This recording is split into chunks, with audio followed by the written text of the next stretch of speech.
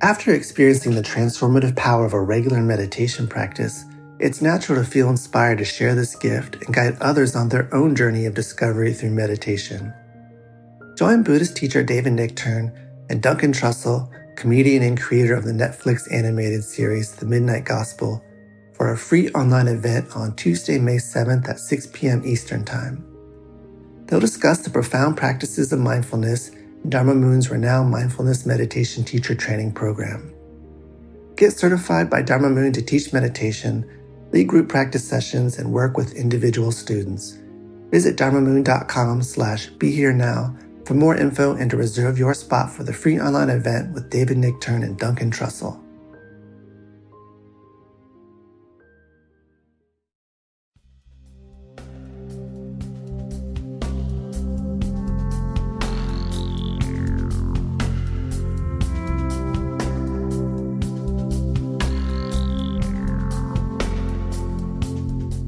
Hi, it's Raghu Marcus and David Silver, and we're back with Mind Rolling.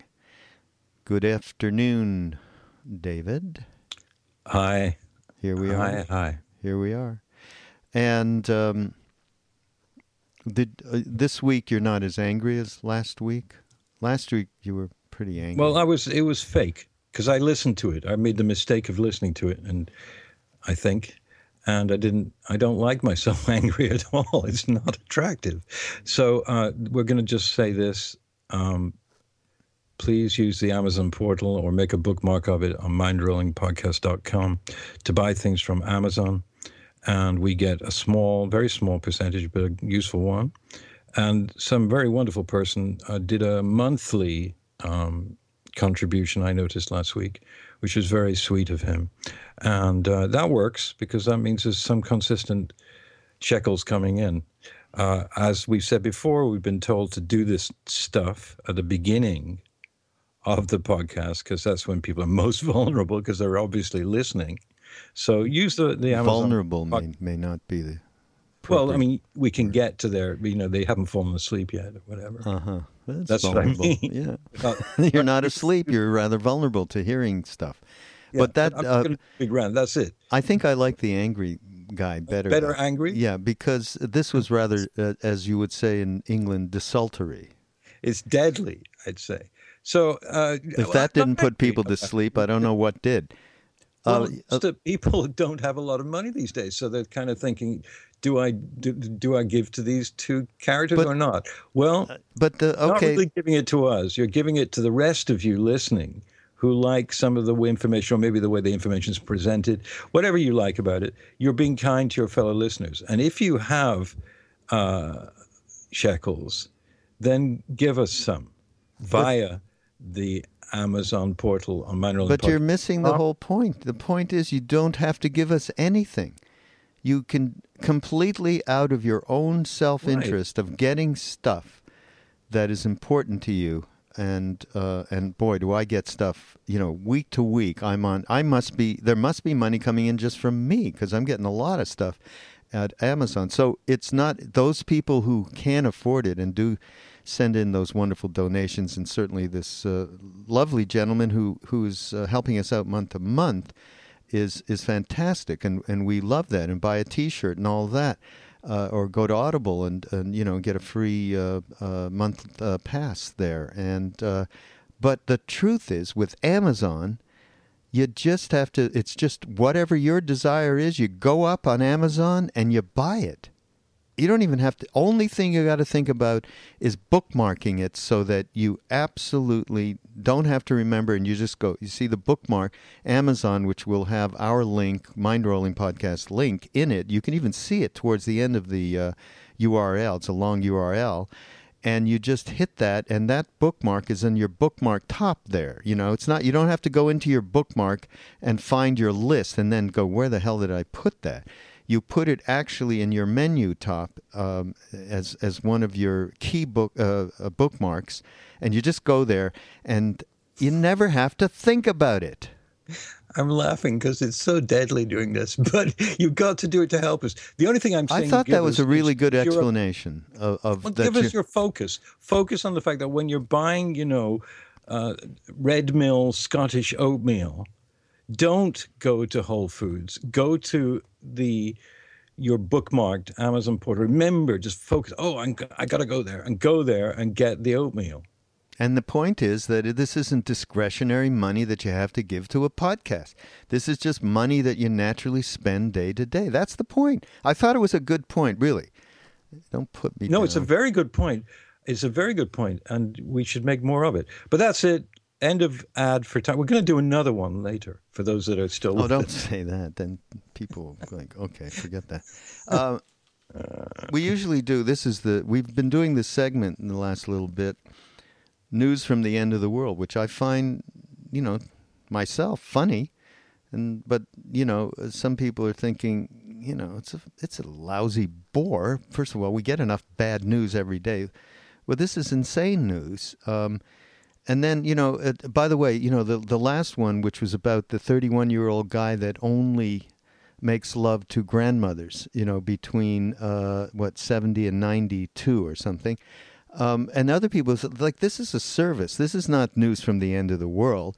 So, I thought then that this would be a segue to, let's talk, since that might be a good thing. It really could be a good thing. I want to talk about another good thing. Okay? You ready, Dave? Yeah. So this is taking place in China. Okay? In a place called Yushu, China. All right, and apparently this place absolutely, I think it got pretty devastated by a natural event. Like a typhoonish kind of a thing. So, these people are really not in the greatest of shape. They are in this part of China, Yushu.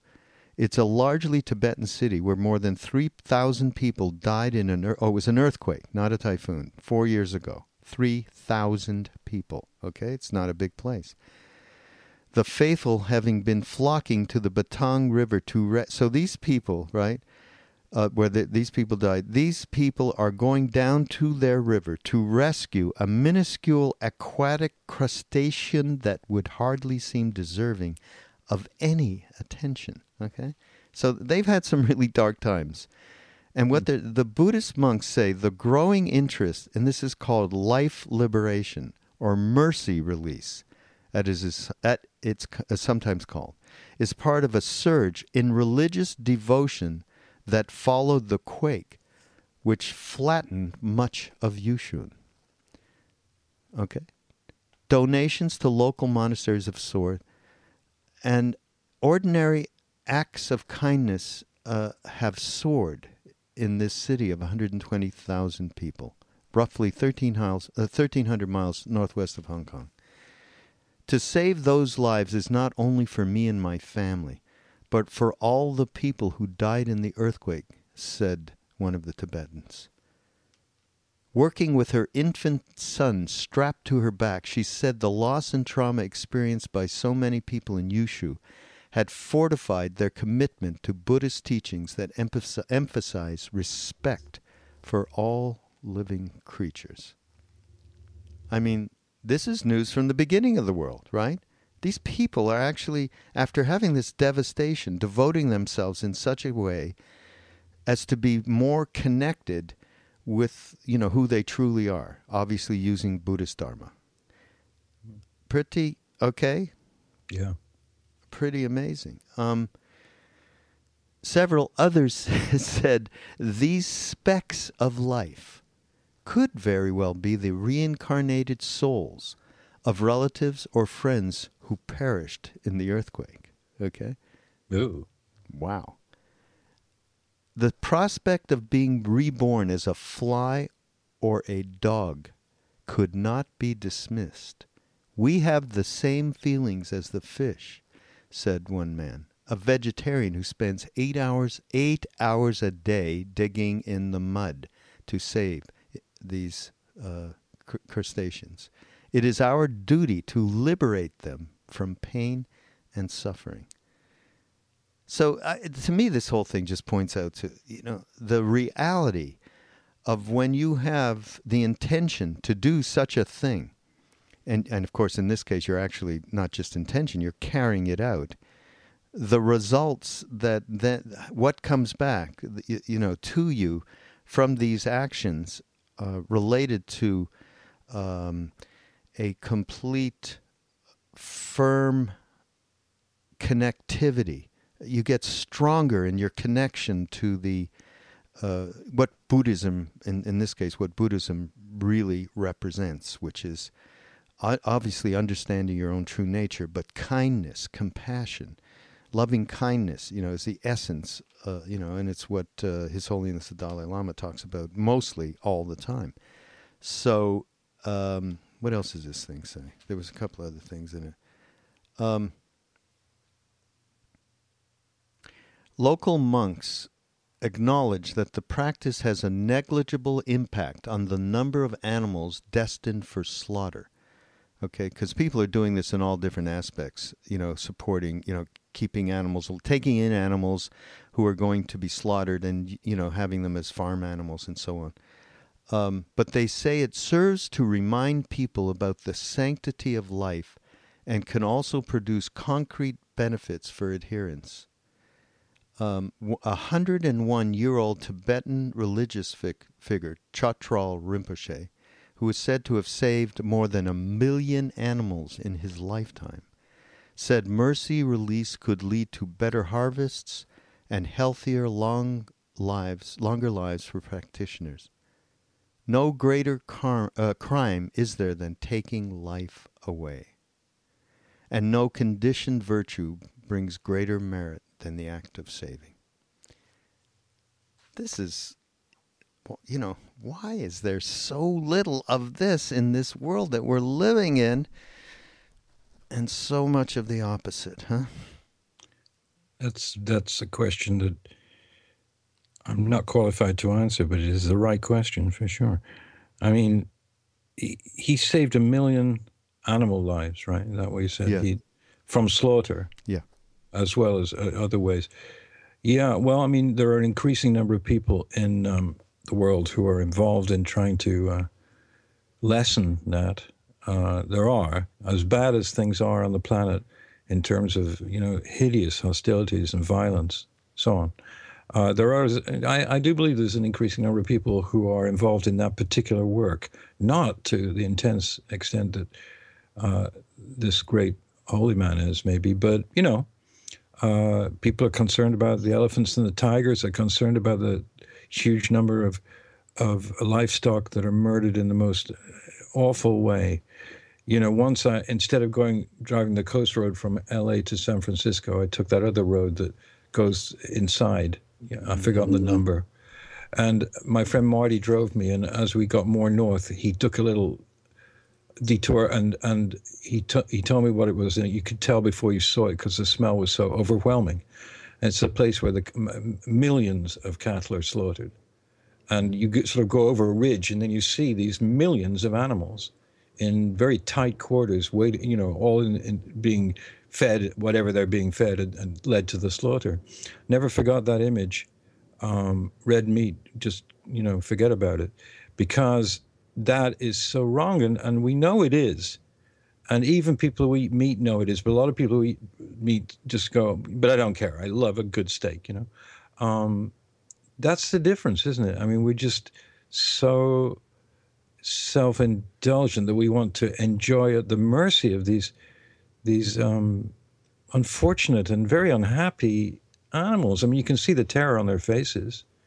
We drove away very quickly because I couldn't deal with it. It was just hideous. But it was good, in a way, to see this suffering from these massive numbers. I've forgotten where it is, Raghu. It's somewhere in the north. It's not in Southern California. It's more towards, San Francisco. And it's a gigantic area of land that's probably owned by the McDonald's or Wendy's or Burger Kings of this world. And it's a site that you can't believe. The entire sort of landscape, instead of being green, is dark brown, the color of the cows and the cattle. Well, the whole thing, down the Mississippi, it's all dead at the mouth when it goes into the ocean because of all the effluence that's coming from the pig and cattle, mostly the pig, I think, in that whole thing is completely creating. It's just all dead because of this. And although like you, these incidents happen. Related to what we're talking about in terms of the sanctity of life. Poultry. I was in India a year ago, and I was doing nothing, going in a car somewhere. I just was glancing off to the left, so I turned. And I saw chickens in a cage.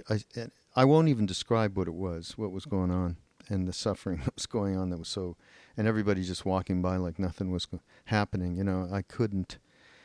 It was just this kind of ability that we have to ignore this stuff or turn away because the smell is so bad or whatever it is also part of the whole thing. But I think it's the tip of the iceberg when, it's not any different, and it's really not one thing is, it's all bad.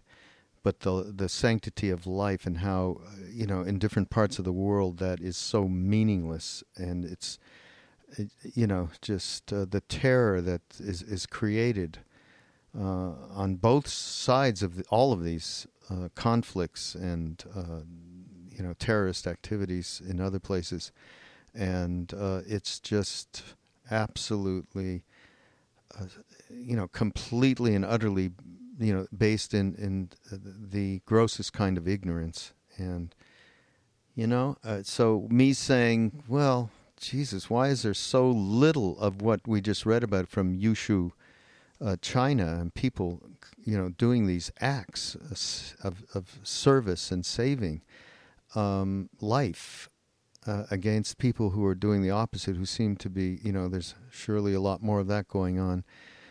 Maybe there is, there isn't. In all of these places, there is acts of kindness amidst all of this. They're probably fewer and far between because the terror and the fear is so great.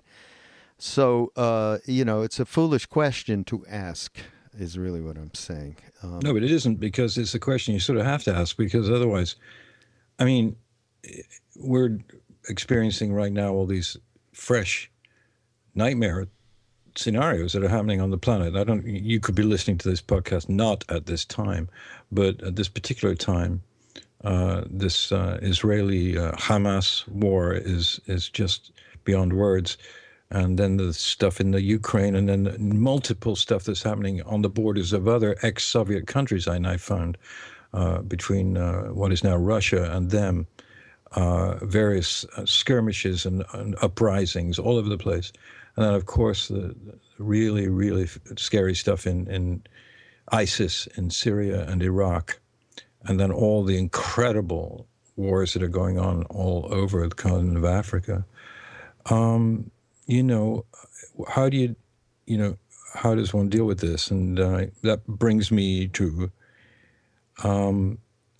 this isn't an article, like Raghu always brings an article. I've been reading this, or read this book, which I recommend to people. It's called The Untethered Soul, The Journey Beyond Yourself. And it's by Michael A. Singer. And Deepak Chopra is quoted on the front. His quote is, "Read this book carefully, and you'll get more than a glimpse of eternity."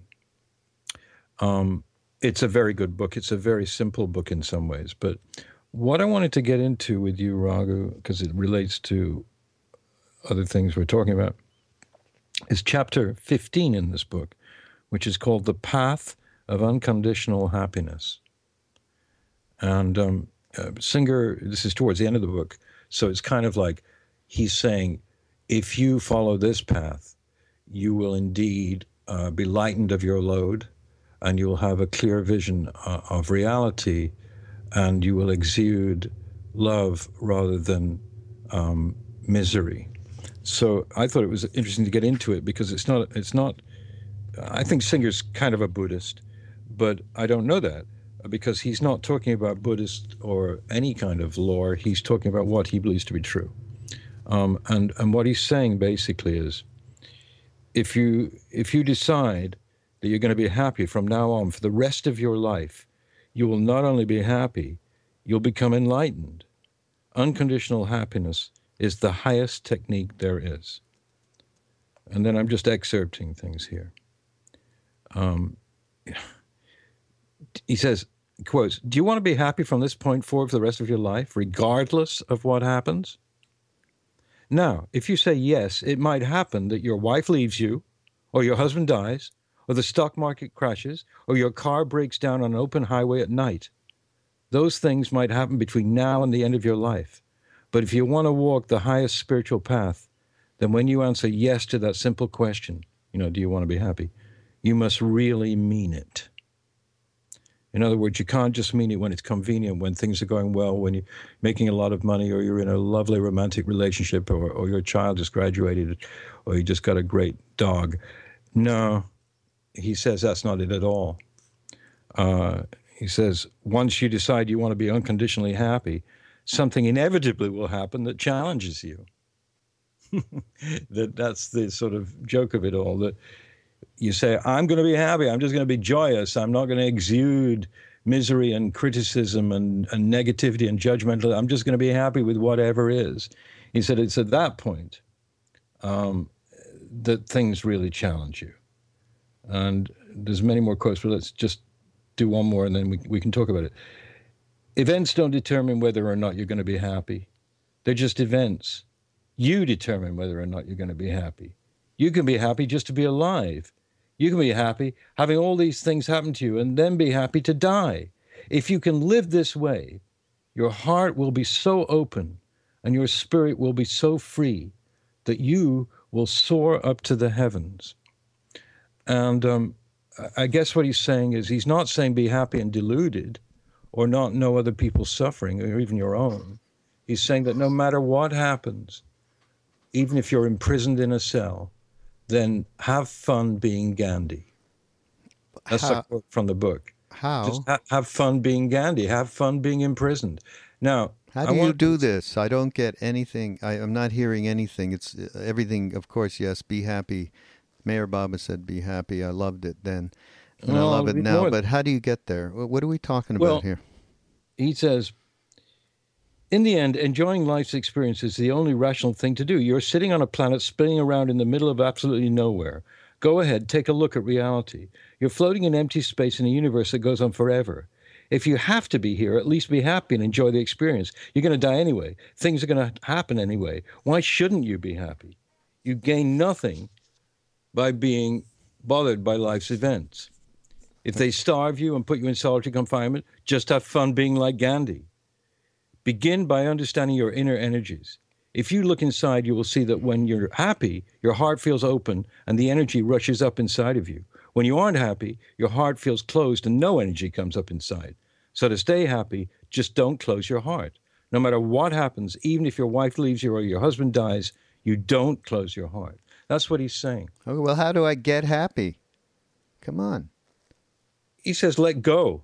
Let go of the misery that you're holding on to inside because you think that it's just out of your control. And, how do I let go? Meditate. Does he say that, or are you saying that? He talks about meditation in the book? He says meditate. He said, but meditate is not the answer because you only meditate a small part of your life. What do you do the rest of your life? Okay, and the rest what do we do? You try to be happy rather than kind of just say, well, life is doing this to me and I'm having an unhappy life and I'm suffering and I'm just fucked and I'm not happy. He says you can be happy like Gandhi was happy most of the time by his service and by his meditative, Okay, but that's what he was doing. Gandhi, by the way, Gandhi is the featured teacher on ramdas.org as we speak. So you can find out we did a whole series of featured teachers without Mahatma Gandhi. Can you believe that? That's terrible. Sometimes we don't think of him as a teacher. We think of him as a political example. Well, this is a very big category because we couldn't, I mean, we're talking about everybody from, Lama Suryadas, who's a Westerner who became a Lama, to his guru, one of his two gurus, the 16th Karmapa, who is a Siddha. Okay, so it's a big wide range in there, and certainly Gandhi should be there because he had so much to teach. But he got happy because he became one with the service that he was doing. Well, that's what Singer's saying. I mean, he's just saying you have this choice. It's not that difficult. You just simply have to get this perspective in your heart, inside. My question to him is this. I just watched the news yesterday, and there was a guy on from Gaza who'd lost 14 members of his family in 4 seconds because of a 2,000-pound bomb ejected from an Israeli plane. How does he be happy? Okay, well, that goes back to the, Hitler and the 6 million Jews. And, right. It's that same. There is no rational way at that point. You're dealing with, this is a self-help book. Okay, it's not addressing reality. Okay, no, reality is addressed because wait. You haven't read it, so you don't know. I've read it, and it's an extremely good book and extremely wise. And I'm right. This part of it, maybe it just can't be taken out of context. But don't just sort of denigrate it as a self-help book, because it isn't. It's like a Buddhist tome, actually, except it's very, very clear and simple, which is good for simple-minded idiots like me. Because I can't be reading this stuff I do all the time read that stuff. But usually my state of mind is not enough. I need someone to talk to me in English. Because I am English and I speak that language, and the other languages are foreign to me. I don't know what the hell they're talking about. And translations are usually shit. I've been called, actually, Tammy Simon of Sounds True, and in a conversation with her and talking about a very awakened being who happened to be an American, and I'm like, no, not like Ramana Maharshi, whatever I said. And she's like, what are you, some kind of racist? Yeah, white people can't express the truth.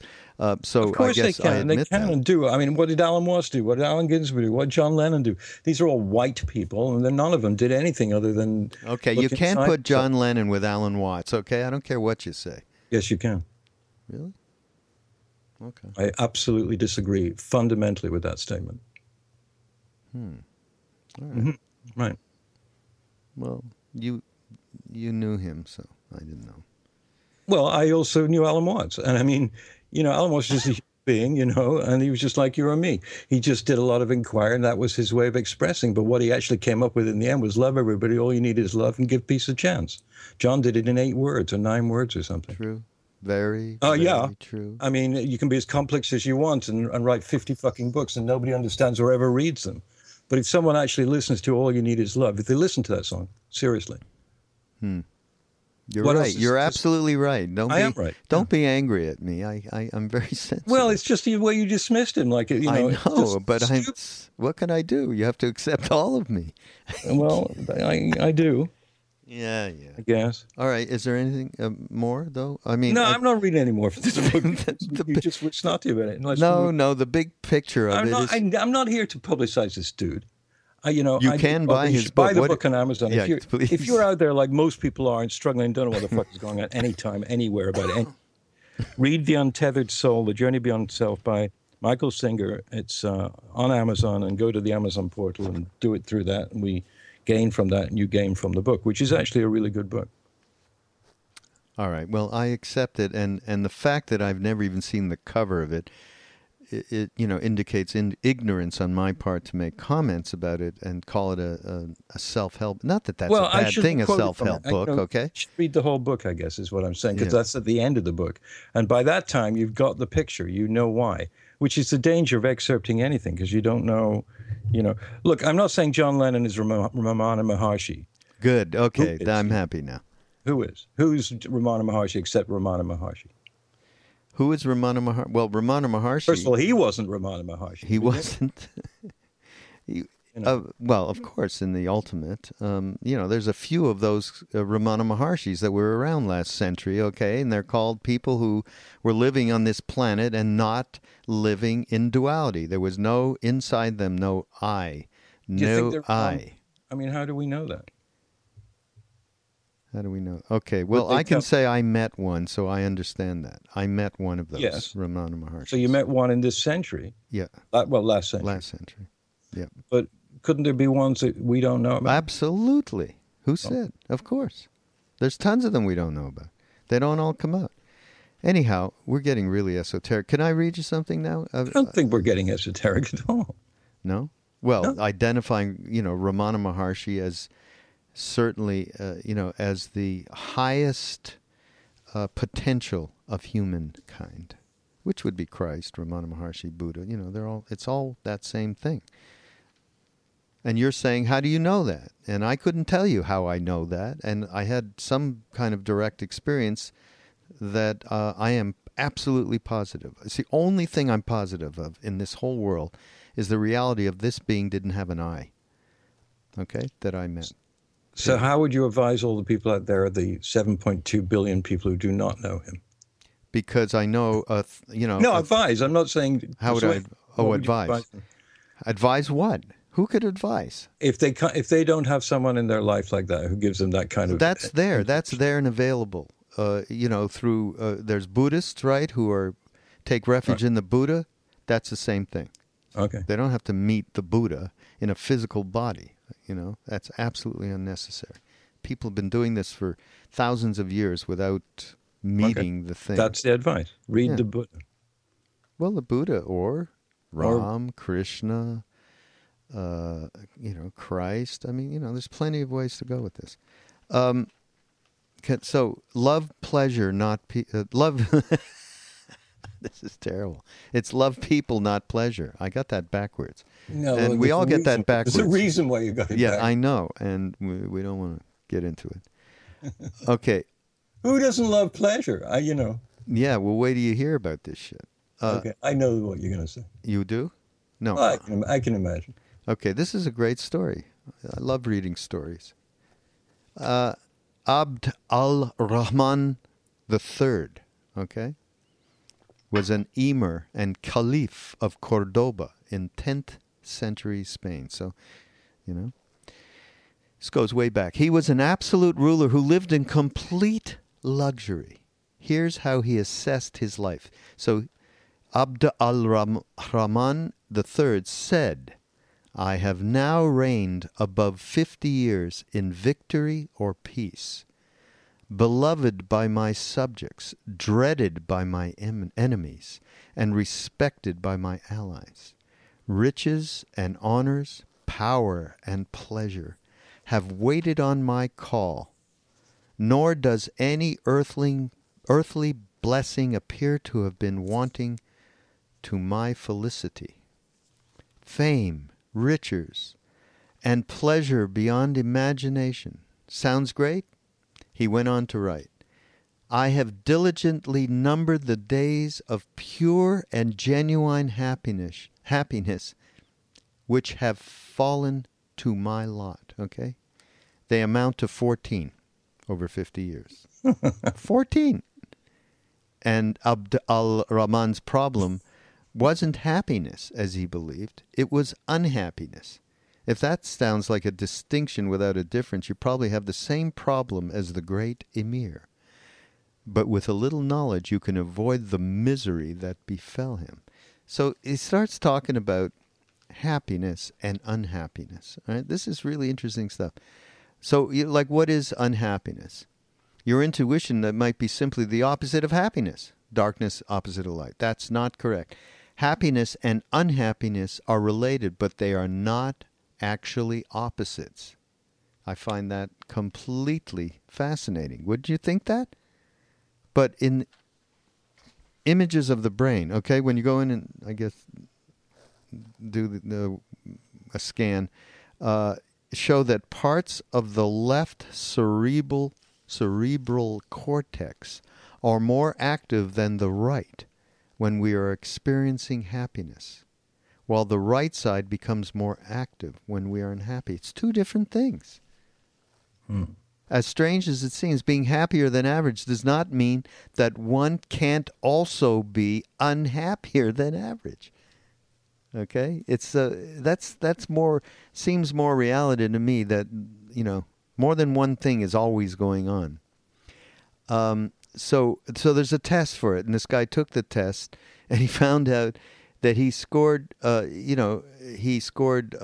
quite high for happiness. He's at the top of that list for people his age, sex, occupation, and education group. And then he scored really high for unhappiness, so he figured, I'm a cheerful melancholic. I can relate to that. Anyhow, he goes on to say, talk about the different things. The number one unhappiness-provoking event. You know what the number one unhappiness-provoking event in life is? I don't know, but having a knife thrust in your heart. No, spending time with your boss. That's so ridiculous. Although I understand it. I do. Yeah. Which, as a boss, made me unhappy to learn. Right? Because, yeah. So then fame, okay? So one huge thing, the road to unhappiness. This is the road to unhappiness is, fame, okay? That's one, the paradox of fame. Just like drugs and alcohol, once you become addicted, you can't live without it, okay? So and then the next one, of course, is money and material things, okay? This is the road to hell, okay? Money and material things. And then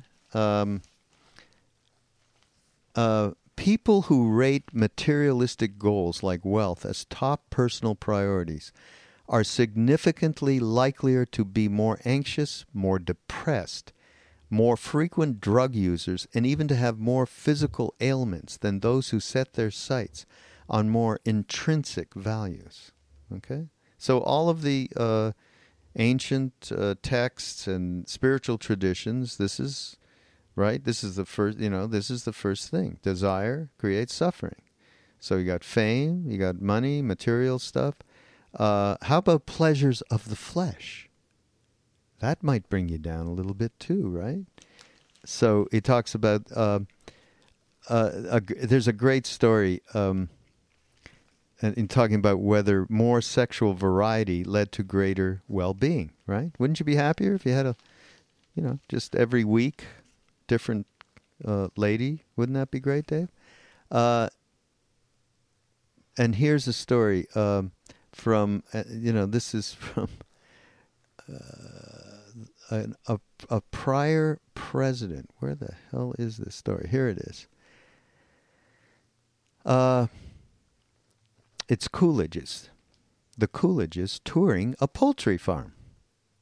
The First Lady noticed that there were very few roosters and asked how so many eggs could be fertilized. The farmer told her that the virile roosters did their jobs over and over again every day. Perhaps you could point that out to Mr. Coolidge, she told him. The president, hearing the remark, asked whether the roosters serviced the same hen every time. No, the farmer told him. There were many hens for each rooster. Perhaps you could point that out to Mrs. Coolidge, said the president.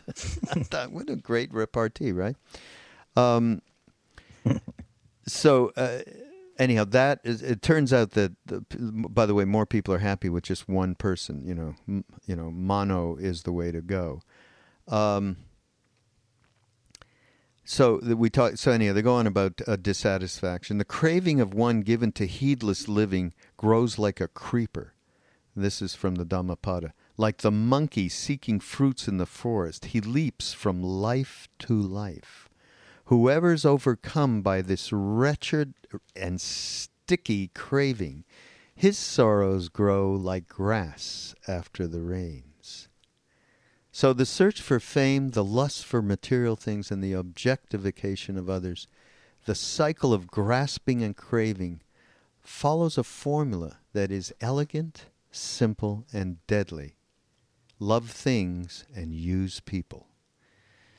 That may be. So, you know what we're talking, this is what is, when we talked about the ignorance, we talked about how could, there's so much going on in this world. This is so absolutely awful, so much suffering. And we talk about ignorance. And I think this is one, love people, use things, is where we want to go, but we're loving things and using people.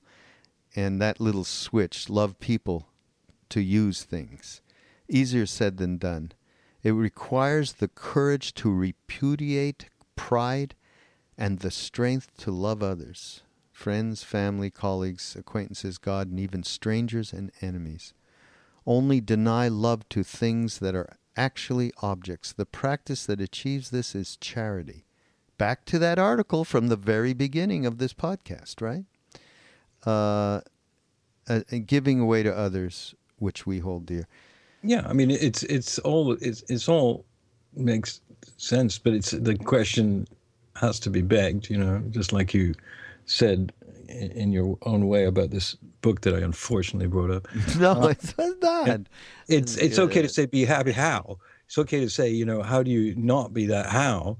Because what Singer is saying is you can't just sort of say, I'll do it now and then I'll just enjoy myself in the material life of some kind for a few months and then I'll come back to this other thing. He says, no, because you may not, the breath you're taking in may never go out again. Yes.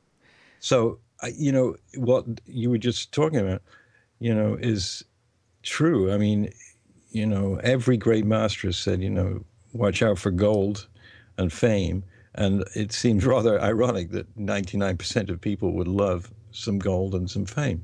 So, that's nature. That's just, nature. And that's, for us to work with. Well, I think you have to get back to some kind of Taoist view, the middle way and the Buddhist view too, which is that you can have things, you can even want things, but you can't make that primary in your life, and then you've got to get used to the fact that those things will disappear. And the same goes for marriages, children, everything. It's all going away, and it's every second it's going away, more. So I guess my only approach to that would be some kind of boring middle way answer, which would say, I don't own a car, but if I did, I probably would prefer having a Mercedes than having a Chevrolet, right? And I might sort of move a lot of energy to make that happen. So why? Well, you say it was a better car. But all of these things are really kind of silly when you think about it, because you need a car to go from one place to the other. You need food to eat. It's just, we're so stuck on this stuff, all of us. And I've rarely met anybody who wasn't. I've met a few people, actually. I have met a few people who didn't live in that. Actually, you don't give a shit about having a Mercedes instead of a Chevrolet. Tell the truth. You don't, you're not, you never have been somebody who goes out and spends money on wild shit when you had tons of money or you didn't have money. It didn't matter. So, that's just not true. Well, it's not true entirely, but there's a smattering of truth there, because when I did have money, I really did eat at the best restaurants in Manhattan and Los Angeles. And I did, sit in the better part of the plane, although these days, God knows whether there's a better part of any plane. And made those choices because I had money instead of giving it to someone else who has no money. So I'd be a hypocrite to say that I didn't chase pleasure at different times of my life. It's a mood thing. Now, much less, because as you get closer to death, you realize that you're wasting time with a lot of attachments that you don't need to have. I mean, I think there's a difference between being 16 and being 66. I mean, that unless you're a very special, awakened being. But, when you haven't had sex, you want it. When you haven't had a marriage, you want one. When you haven't had children, you really want them. And so, that seems to be a human trajectory, a normal human trajectory. Yeah. But unfortunately, those things become embellished, and then it's having children and sending them to the right school and making sure that you're in the school district that's the best one, and making sure that blah, blah, blah, blah, blah, endlessly, and suddenly your whole life is consumed by these wants and needs. Fame is a different thing, because fame is kind of distorted, isn't it? It's a new thing, where people really famous. Well, now that with electronic media, social media, all of that stuff, people can go on Facebook with a video and become famous in 3 seconds. So that's all there. I want to bring this. First of all, just the end of this article. By the way, this article is by Arthur C. Brooks, who's a very well-known opinion writer in the New York Times. So it's a really, really well-considered article, and it ends kind of with, finally, it requires a deep skepticism of our own basic desires. Of course, to get free. Of course, you are driven to seek admiration, splendor, and physical license. But giving in to these impulses will bring unhappiness. You have a responsibility to yourself to stay in the battle. The day you declare a truce is the day you become unhappier. Declaring war on these destructive impulses is not about asceticism or puritanism. It's about being a prudent person who seeks to avoid unnecessary suffering. That is a very, very wise statement. And I think when we go back to in my whole thing with the book that you were quoting from, and well, how do we get happy? You know, he just be happy. I mean, well, you know, there's no road. It's just realization, isn't it? I mean, you just there is a road. There is a road. Well, maybe there's a road, but it comes. Yeah, okay, whatever. There is a road. There is a road. I don't know. I take it because just in personal experience. Okay, and what he's talking about here in this particular article is charity. And what that article we first read from, that I first read from Yushu in China, with these people saving the smallest life forms, and what that really meant, and how positive an effect that had on them in terms of their identity with who they really are. I mean, that's the best way, the true selves. Whatever you want. The Buddhists have the wonderful analogies for it. But that act is a way to become happy. So there is, to me, an act that you can take, and I guess there's an act. I'm not sure there's a specific road. When I hear the word seeker, for instance, I'm very skeptical about that word seeker, because I think that what happens is you live your life, and on the way, through some discipline that you have, you begin to realize things that at an earlier point or at an earlier incarnation, however, you didn't, and or you just don't make that jump. No, it ends up that you get rich, you get famous on the most gross level, and you're not happy, and life goes on. Okay, you fulfill all this bullshit, and you're pseudo lost, thinking you're happy, and then later on, you're really unhappy because none of it's fulfilling. So it's suffering. So you're having suffering, and that suffering leads you to, okay, why? Who am I? What is this? Why am I suffering? What is suffering? Self-inquiry. Okay, and then you start to take a road, a path at that point. I mean, this guy's talking about it in the most simplistic manner. He's calling it a battle. You have a responsibility to yourself to stay in the battle. Declaring war on these destructive impulses. I mean, that's what the guy who wrote the book said. He said you can't do it. There's no ifs, ands, or buts. Once you make the commitment to it, you have to do it. There's no truce. And he says exactly the same thing. Same thing. See, it's all the same. It's all the same. It's all different one. People are different. I mean, depending on where you're at, I guess you can hear certain things, you can't hear other things. And you really heard this, so it's great.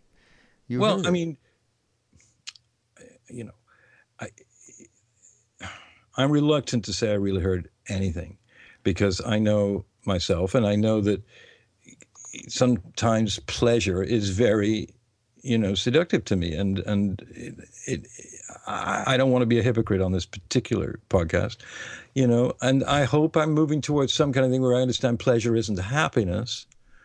The harder thing is suffering happiness. No, it isn't. But can you retain joy within intense suffering, which a lot of people say you can? Or equanimity, can we call it? Just balance. Joy within suffering. That's like, that's almost like martyrdom kind of a thing. I think balance. Well, until you have it happen to you, you don't know whether you can do that or not. So in the abstract, in the hypothetical, you work towards, I guess that's the road, you work towards less self-cherishing and more kindness and more oneness. But when the shit hits the fan, that's when you actually find out. Yeah, how far along you are at that point. And then you get stomped on and you bounce back up. That's why, we love Sharon, who talks about over and over and over, you just it's like in a meditation, you get lost for 10 minutes thinking about shit. You just take another breath, and suddenly that's gone, and you have a new moment to connect with. All great teachers talk about that, just being able to be in the moment, and that new moment allows you. It's like a birth, So we have that as human beings, and that is when, boy, we're really going on here, Dave. Well, I mean, it's a good subject. It's I'd rather go on about one thing than ramble into a million things. But I mean, because people go, whoa, where are they going now? But, it is a real thing, this. I mean, there's one gentleman who writes to us all the time on the Mind Rolling podcast comments thing on the website. And he makes great sense, and he's very smart. And he's constantly talking about I'm sorry, guys, I love you and everything, but I don't get this thing about suffering. Suffering to me sucks. And he said it 1,000 times, and he's not an idiot. He's a very smart and sensitive human being. I won't mention his name out of privacy matters. But he does ask this question, and I try and answer it and cobble together an answer every so often for him. But I don't go all out, because I know that there are times when it was very hard to be equanimous when something really, really, bad seemed to be happening, Mm-hmm. It can be anything. It can be a loss of a friend or a family who dies or gets very ill, or it can be, one time I was on a plane going from New York to Washington, and I was with a group of 10 people, and we all agreed it was the worst plane ride we'd ever had. The turbulence was so horrendous that to retain equanimity was very difficult. The way we did it was by joking heavily and making dark, black, evil jokes all the time while it was happening, like that we're going to die, basically. So let's talk about that. And we did, and we got through it. It's how far? It takes, an hour or something to get to Washington. The thing was dropping 500 feet at a go. And then it was trying to get up, and then it was dropping again. And I was sort of a little bit equanimous because of the people around me, because they were all trying to, deal with the fact that this was very, very difficult. And it didn't go down. The plane didn't go down. I'm still alive, sort of. So, did I retain my equanimity? Somewhat. Not totally, though. A lot of me was going, I'm going to die. This is horrible. My flesh is going to burn off my body, and my bones are going to be shattered into 1,000 pieces. And the fact is, you're going to die sometime, so why do you care? Yeah, well, that's not something we'd really like to contemplate for you, flesh being ripped off your bones. No. But it happens. Die. I mean, everybody dies in different ways, and there's billions of people. And what I guess is important is to keep the death factor within your life, so that you don't become, or you're non-attached to things that are going to disappear with you. And, like the classic one is, are you going to be freaked out if you think that after you die and your young wife is left there, is she just within a year going to be, with another guy sleeping with him? Now, 3 weeks, if the Tibetans say for 3 weeks, they're gone. Okay. Yeah. You're worried about all these people you're attached to, right? So if you leave, you're going to be. Forget about it. They won't think of you after 3 weeks. Once in a while, they may. They think about you a little. Yeah, a little. A little. Yeah. But talk about. We have to go. Okay. Right. But I'm going to tell you something before we go. All right. And it's an inside thing. And I think we should do this whole podcast again. Are you out of your mind? No, I really think we should do it. What time is it? I think we should just do it again. Get out of here. Well, you're a busy man. I can't. Right. So Ram Dass is friendly with somebody who's works with dying, because we're just talking about dying. We're all going to die, right? And what they want to do, what he wants to do, this gentleman, is to get. He's actually started it. He wants to put dying stores into strip malls across the country, so that it's a place you can go to for anything related to dying. How to take care of, how to plan for it, how to grieve, how to, caskets, this, that, and cremation, whatever it is. You go there, and it's just like next door is Tasty Freeze, Subway. It's just part of our day to day. We're not going to hide it in some funeral home, and so it's a good idea. So, but what he wants Ram Dass to do, he wants to create a casket. It's like they have the, I don't know, could have the Rock Hudson casket, whatever, up in Beverly Hills. This would be the Ram Dass casket, and it would be called Be Dead Now. I swear to God, he told me this yesterday. I said, I want that, but I want to be cremated. So can we get one of those urns? And that's great. Be dead now. I am. Casket, I think not. Yeah, I think it should be a nice, pretty urn. Yeah, absolutely. A little altar. On that wonderful, happy No, it's note. a good idea because everybody's just complete denial about the whole thing in the Western world. No, absolutely. It's a it great really, idea. it's just, that's why, recently when my friend passed away, it was good that about 6 weeks before he passed away, I was leaving the hospital and he said, "Oh, come back for a minute." I said, "Okay, sure." And I walked back in the room. I heard him shout, and I went back in the room. I said, "What's up?" He said, "I'm terrified, David. I'm just terrified." I said, "Why?" He said, "Because I'm going to die soon. I'm just terrified. I don't get it." And, but in the next 6 weeks, he really developed tremendously well so that he wasn't terrified because he worked on it because he realized he was terrified and there was no one going to help him. There he was going to die.